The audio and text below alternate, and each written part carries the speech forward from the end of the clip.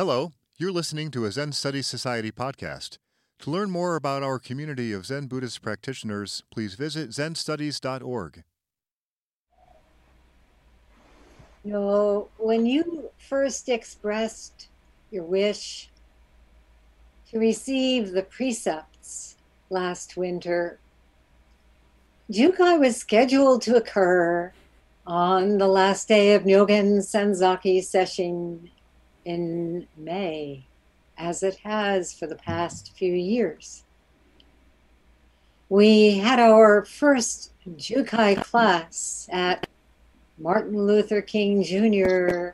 session at New York Zendo this past January. And we had a second meeting a week later at Hoenji's winter session. It seems like a lifetime ago. But around that same time, unbeknownst to us, the novel coronavirus had arrived. We had planned to have our next class at Holy Days session in April at DBZ. But by March 20th, New York State was in lockdown. And we began offering Teisho, Doksan, and other teachings on Zoom. Something I never would have dreamed of doing BC, before coronavirus. In the past, Jukai students would have had perhaps 2 or 3 classes with me during session, and that would be it. With the novel coronavirus in full flare, there was no knowing when we might be able to hold Jukai. The word novel is an important one. This virus is something the human race has never encountered before. No one knows how to stop it. It has now sickened around 5 million people and killed more than 158,000 in this country alone. Globally, there are some 18 million cases and more than 685,000 deaths so far. So with no end in sight, and realizing that an in-person ceremony would be in the far-off future, perhaps beyond my lifespan, I decided to meet with you on Zoom every other week. This has been a precious experience for us all, right?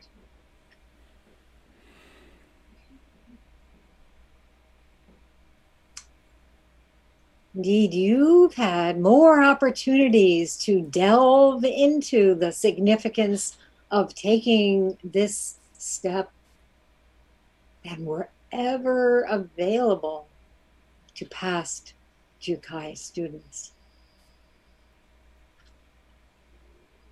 After Daibosatsu Zendo's 44th anniversary session on Zoom, I felt we shouldn't postpone Jukai any longer.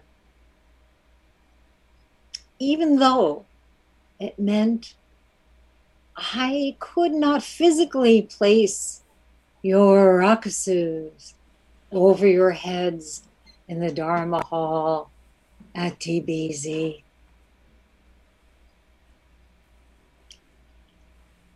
The technology of Zoom, as novel as the coronavirus to me and many others, and even those of you who know what to do can't always figure it out, as we have seen, has given us new tools for creative adaptations to our current situation. Responding appropriately to the circumstances of our daily lives is, after all, the essence of our practice and key to the meaning of Jukai.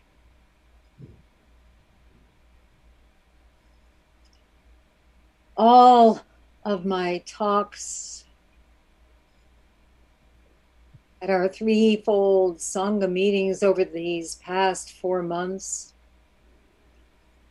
have focused on the relationship between our practice and the threefold convergence of our time. The coronavirus as a manifestation of the climate crisis. The personal and societal investigation and indictment of 400 years of racial inequity, theft of the land, and power abuses. And our dysfunctional and unjust political and economic systems. To respond to these challenges, we need the clarity of mind and the fullness of heart that issue from deep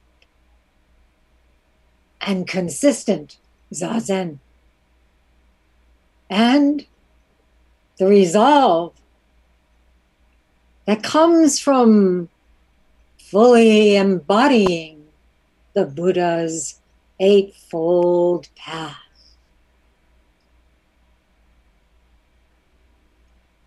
Although the preparation you Jukai students have been doing may seem different from the intensive practice of week-long sessions in the Zendo,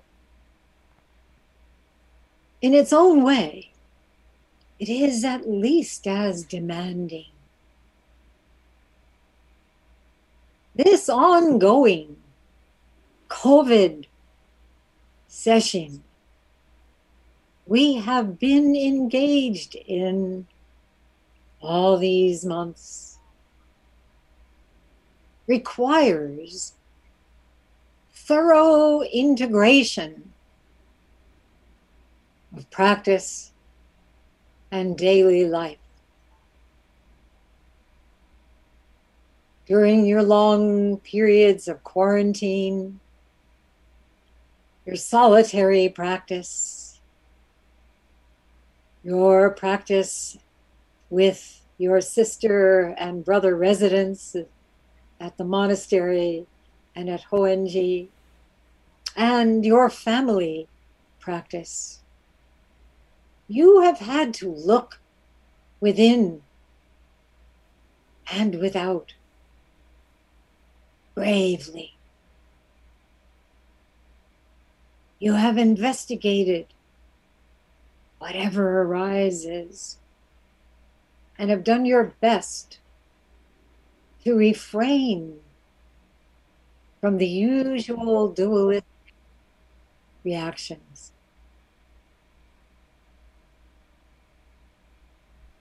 In our meetings together every other week, you expressed how the process has been for you. You spoke of feeling nourished and nurtured by the precepts, seeing how they guide you to an authentic way of life, committing to them through all interactions and relationships, making Zen practice central and consistent. You said, taking the precepts is not something you are doing yourself, but rather are doing with all beings. That it's a way of uniting with and sharing the Dharma. That the precepts are a natural extension of intuitive knowing. That living by the great vows for all may feel impossible, and yet your faith in cultivating the mind of vowing and continual practice can make it possible. And that on this endless path, Jukai is not a choice, but rather a recognition of being called to follow the Buddha's way. Now, I want to tell you that living by the precepts is an ongoing endeavor. There will be times you feel pulled this way and that by habit energies. You will be blindsided by strong emotions. You may try to distract yourself with stories of blame and shame. And you may want to take some time off. There are myriad escape routes, but they all lead directly into hell.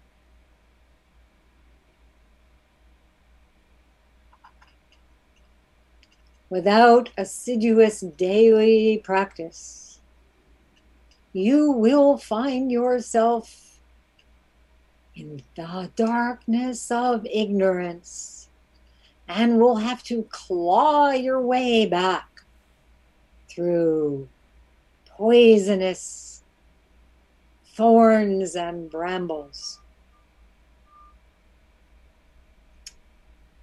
But I also want to tell you that mistakes, that failings are essential.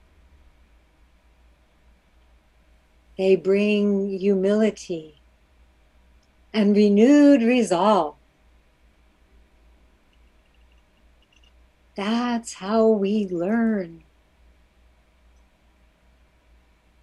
So don't fear correction. And don't fear love. Please know you are not alone. Recite the verse of purification. Chant Kanzeon. Do prostrations. Ask for help.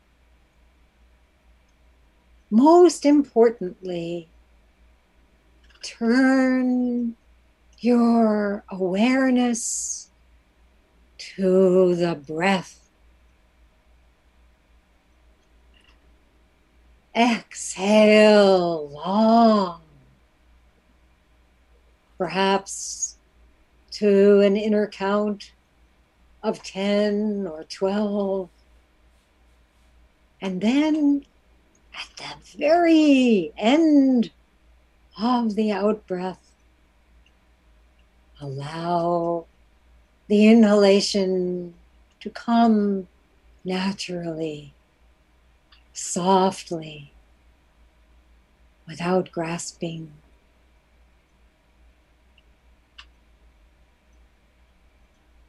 Then again, long out breath.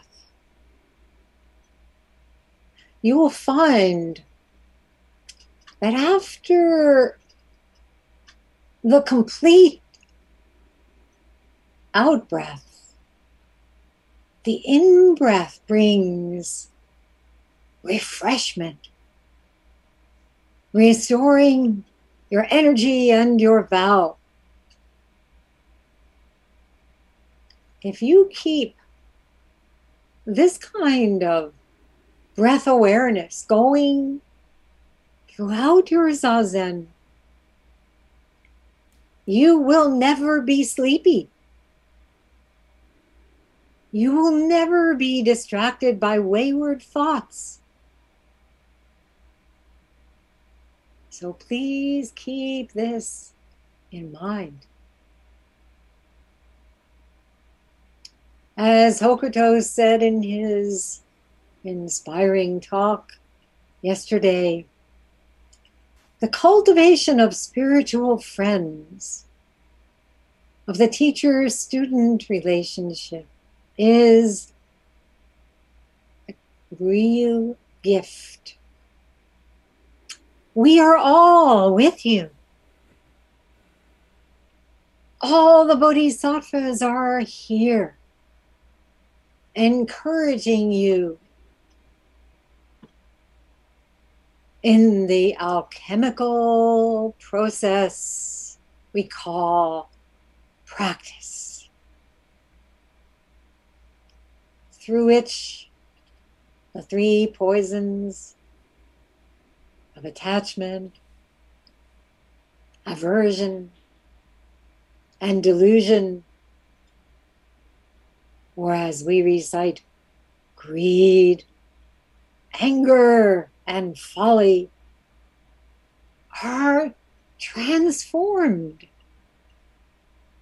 into generosity, compassion, and wisdom.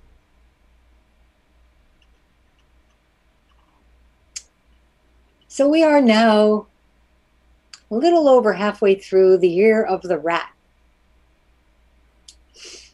the first of the 12 cycles of the Chinese zodiac, based on the animals summoned by Shakyamuni Buddha as he lay dying. The year of the rat is followed by the year of the ox. You may know that the rat got there first as a result of opportunistic trickery. The ambitious rat jumped onto the slow-moving, reliable, diligent, hard-working ox and jumped ahead before the ox could reach the Buddha's side. So let's see what happens when the ox arrives in 2021. I'll be speaking during that year of the text by the 12th century Zen master Kakuan Shion called The 10 Ox Herding Pictures. But for now, ready or not, I offer you Jukai students the 10th and culminating verse to accompany you. It's called Entering the Marketplace with Extended Hands. And this is a translation by Kazuaki Tanahashi and Daido Luri Roshi. It goes like this. Entering the marketplace, barefoot and unadorned, blissfully smiling, though covered with dust and ragged of clothes, using no supernatural power, you bring the withered trees spontaneously into bloom. Entering with hands extended, giving it all away. This is the deep significance of Jukai. As Dokuro Osho said Thursday evening, it is through surrender that we enter into relationship with all life, in which there is no sacred thing and nothing that is not sacred.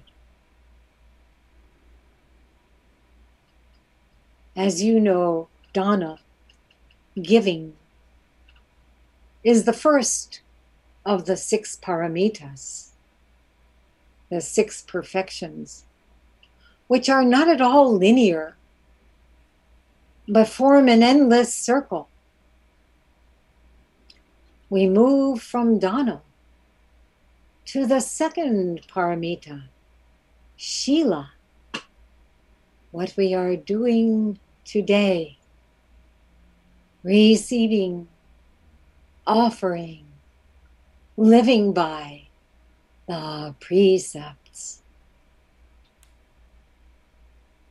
And from there, the circle of the way leads us to what is needed. Kshanti, which is patience.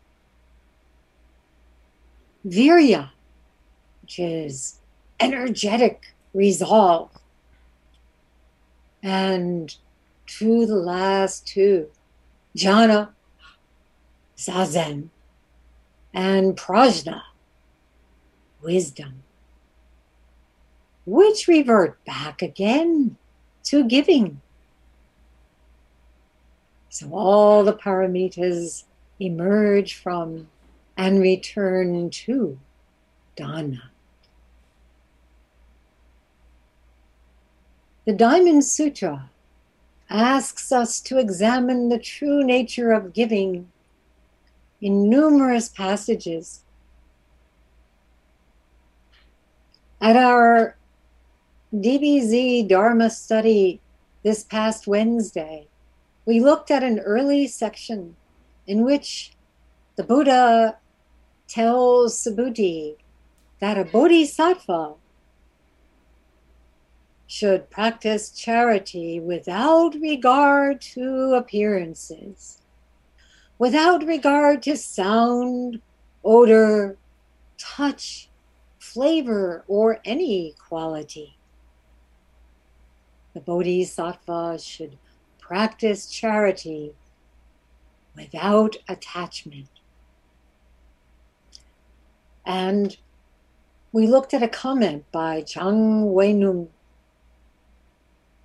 quote, all the Buddha's teachings can be summarized by the word renunciation. Renunciation is another word for charity or giving. So you might wonder, what is being renounced? What is being surrendered? Crucially, the illusory idea of a separate self.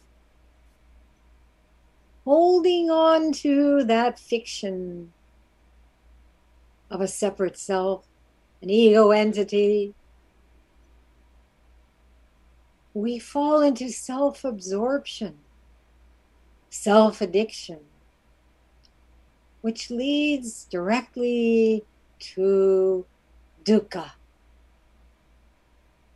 alienation, misunderstanding, anxiety, and many, many other forms of suffering.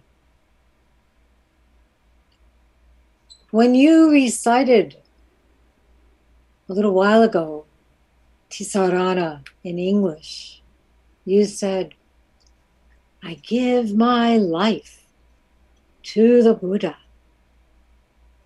to the Dharma, to the Sangha. You are giving your life to the fundamental unity of self and other. You are surrendering to the self of no self, in which you meet your true self. This is the core practice of dana, which naturally informs Shila, living by the precepts. And this is especially resonant as we approach Obon, the ceremony in which we express our gratitude and love and make offerings to all who have made our present lives possible. Now, before he died, Congressman John Lewis left us with some stirring words that are very appropriate for you today. Here are a few excerpts. Ordinary people with extraordinary vision can redeem the soul of America by getting in what I call good trouble, what I call necessary trouble. Voting and participating in the democratic process are key. Though I may not be here with you, I urge you to answer the highest calling of your heart and stand up for what you truly believe. In my life, I have done all I can to demonstrate that the way of peace, the way of love and non-violence is the more excellent way. Now, it is your turn to let freedom ring. So I say to you, walk with the wind, brothers and sisters, and let the spirit of peace, the power of everlasting love be your guide.